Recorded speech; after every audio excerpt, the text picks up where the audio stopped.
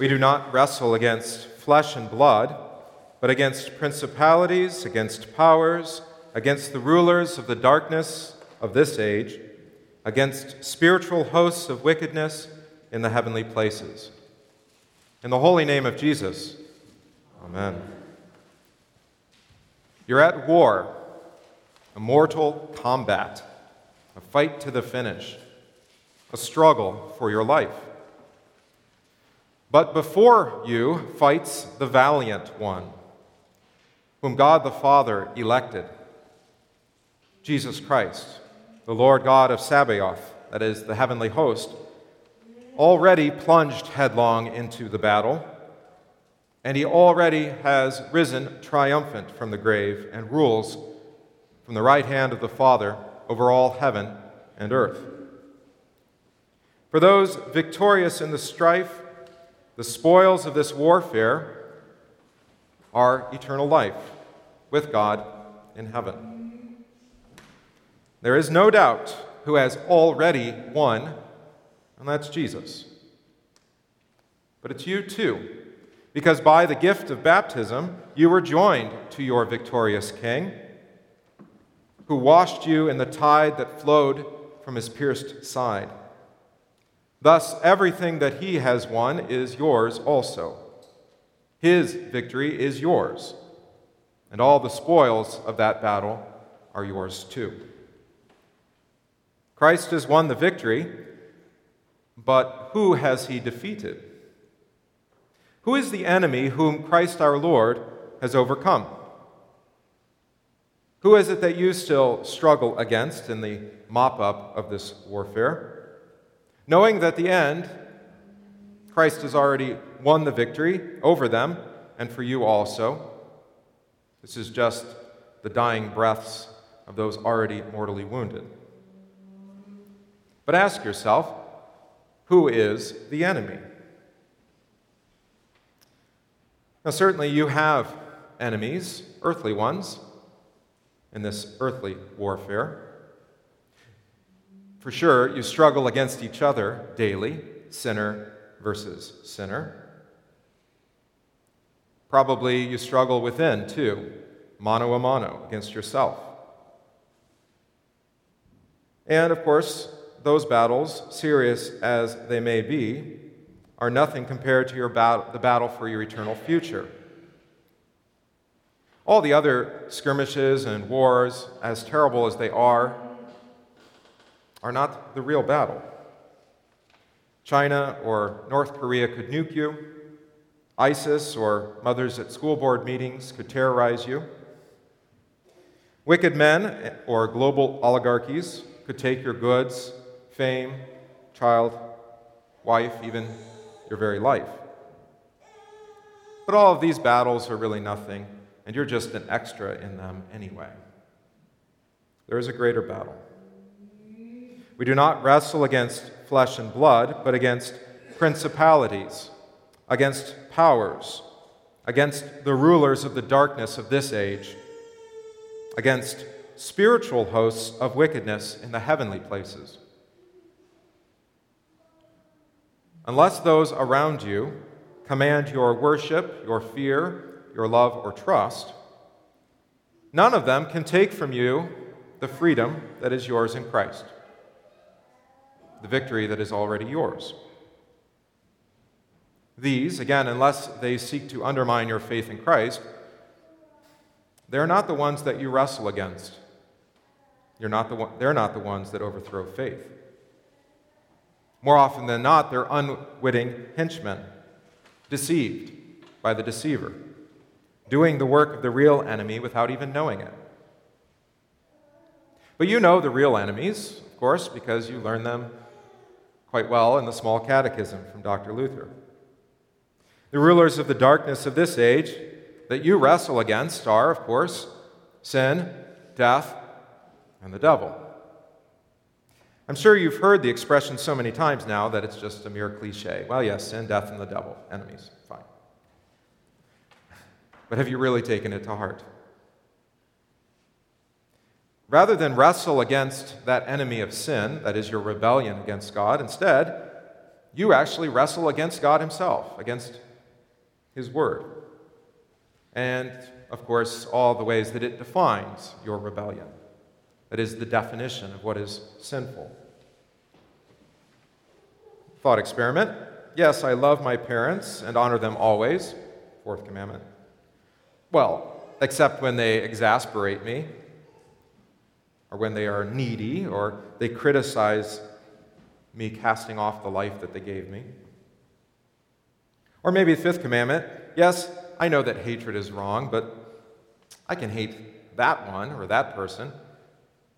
Or the sixth. Yes, adultery is a sin, but not the way that I lust with my eyes, or sleep around, or forsake marriage in my old age, or just live in cohabitation, making a mockery of marriage. Or maybe your favorite is the eighth. I'll uphold my neighbor's reputation, well, unless there's a nice, juicy bit of gossip that I can share with the whole community. Or maybe ninth and 10th, coveting. Well, that's just the American way. And so the same, rather than wrestle against the reality of that second enemy, death, you probably don't even consider it an enemy anymore, but a friend to embrace. That's why we don't call them funeral services, we call them celebrations of life, while there's a dead body in front. Even Christians have gotten caught up in a celebration of death, euthanasia. A good death is what that means. Used to be kind of a negative term, the Hemlock Society. They changed their name, by the way. It's now Compassion and Choices. Though their advocation of suicide was considered abhorrent by nearly everyone. And now, well, that's fully embraced.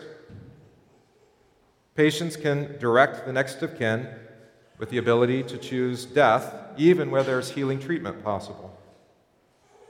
We even have these nice fancy words like quality of life as an excuse for rather taking life, when God alone gives and takes it.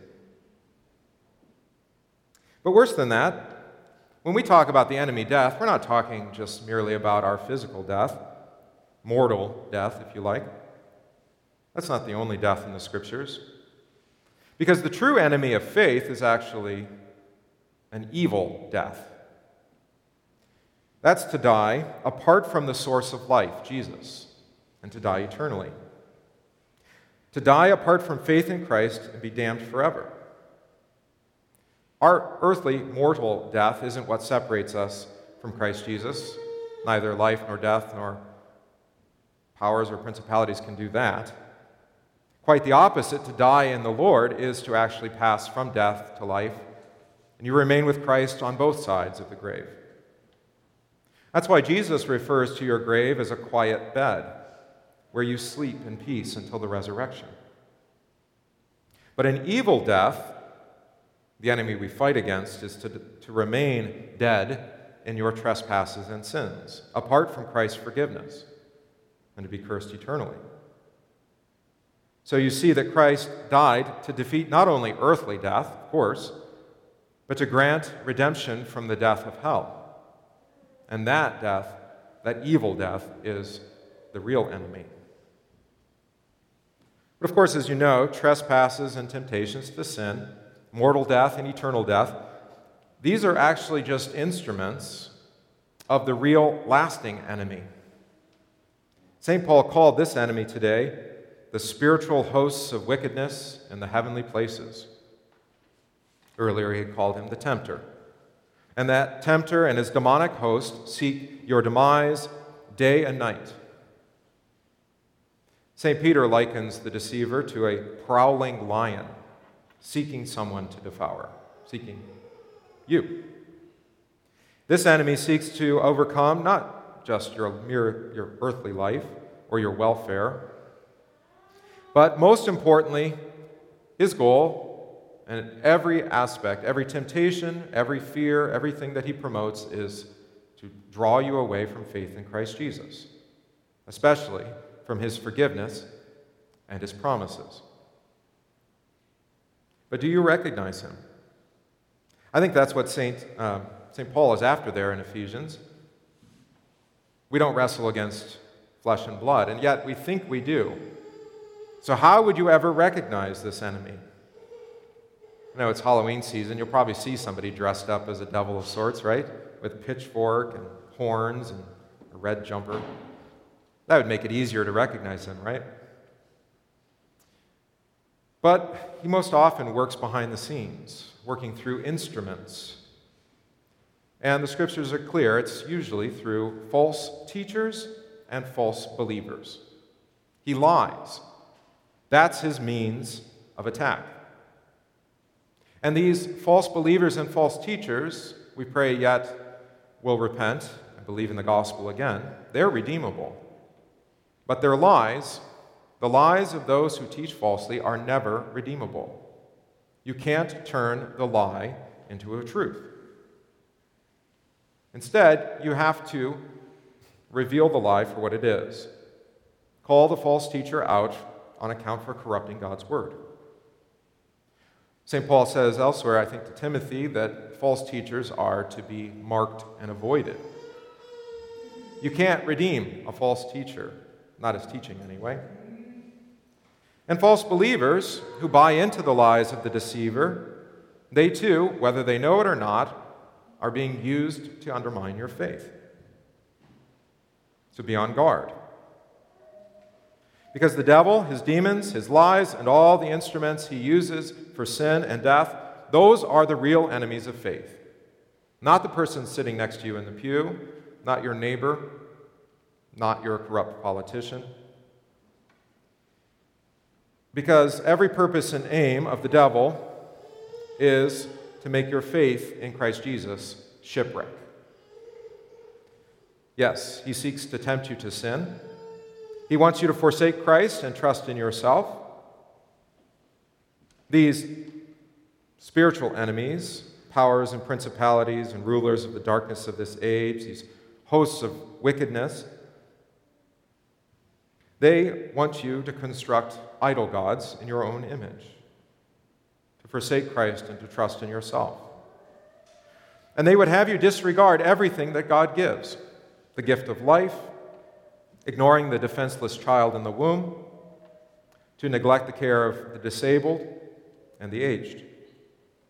They want you to twist God's word to make it conform to your own desires, not rather you be conformed to God. They hope that you will redefine the church and our ministry to be something quite different than what Jesus gives it for. Not a place to make you feel better, that's what they want, but rather a place where you hear how God feels about you, that he loves you, he cares for you, he forgives you. You see, ultimately the aim, and the only way that you're going to die an evil death in your sin, is that you would make Jesus out to be your enemy, corrupt faith and life. The enemies, these spiritual hosts of wickedness, they want you to hate God and trust in yourself. But hear this. Jesus is not and never has been your enemy. He loves you. He took on human flesh for you so that he would suffer for you, die for you, rise on the third day for you, and ascend into heaven and have all power in heaven on earth for you. And he will come back to judge the living and the dead for you, to give to you and all believers in him resurrection, eternal life, to take you home to be with him forever.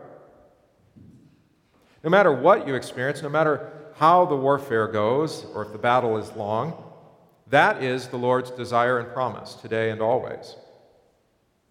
Jesus never desires your death. He suffers all your faults and all your foibles. He's compassionate on your every need. He does not willingly or ever forsake you, his child. He will not leave you alone to suffer and die. He has redeemed you, made you his own, and now given you his kingdom, baptized you in his name, and feeds you today with his body and blood, all is a pledge and token of his forgiveness, life, and salvation that is yours. The victory spoils that he has won for you.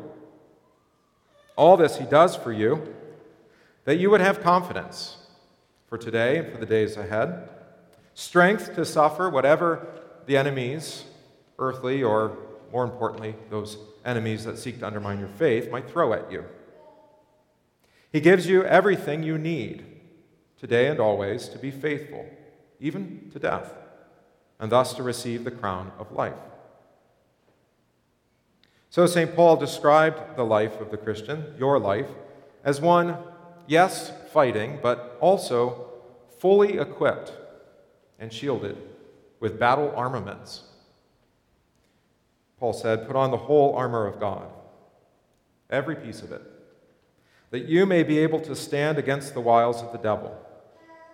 Take up the whole armor of God, that you may be able to withstand in the evil day, and having done all, to stand." The victory is won, and Christ has given you exactly what you need to remain faithful until it is yours as well.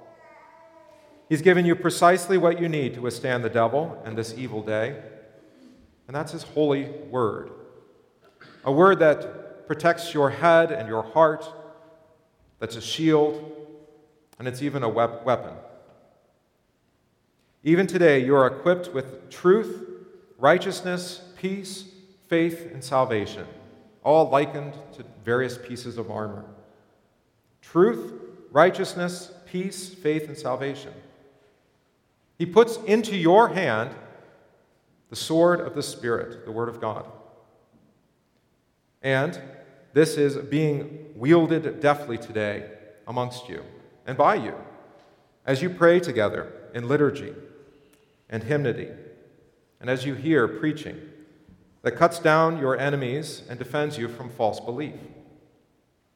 Because the battle is fought and won by Christ's death upon the cross and resurrection from the grave. It's already done. What do you have to fear? Because now from the right hand of God, he continues to shelter you with his holy word, to protect you from all the assaults of the devil, and death, and even your own sin. And it's he who is keeping you faithful and preserving you until the end. May Jesus continue to bless you and strengthen you with his word and by his Spirit. Amen.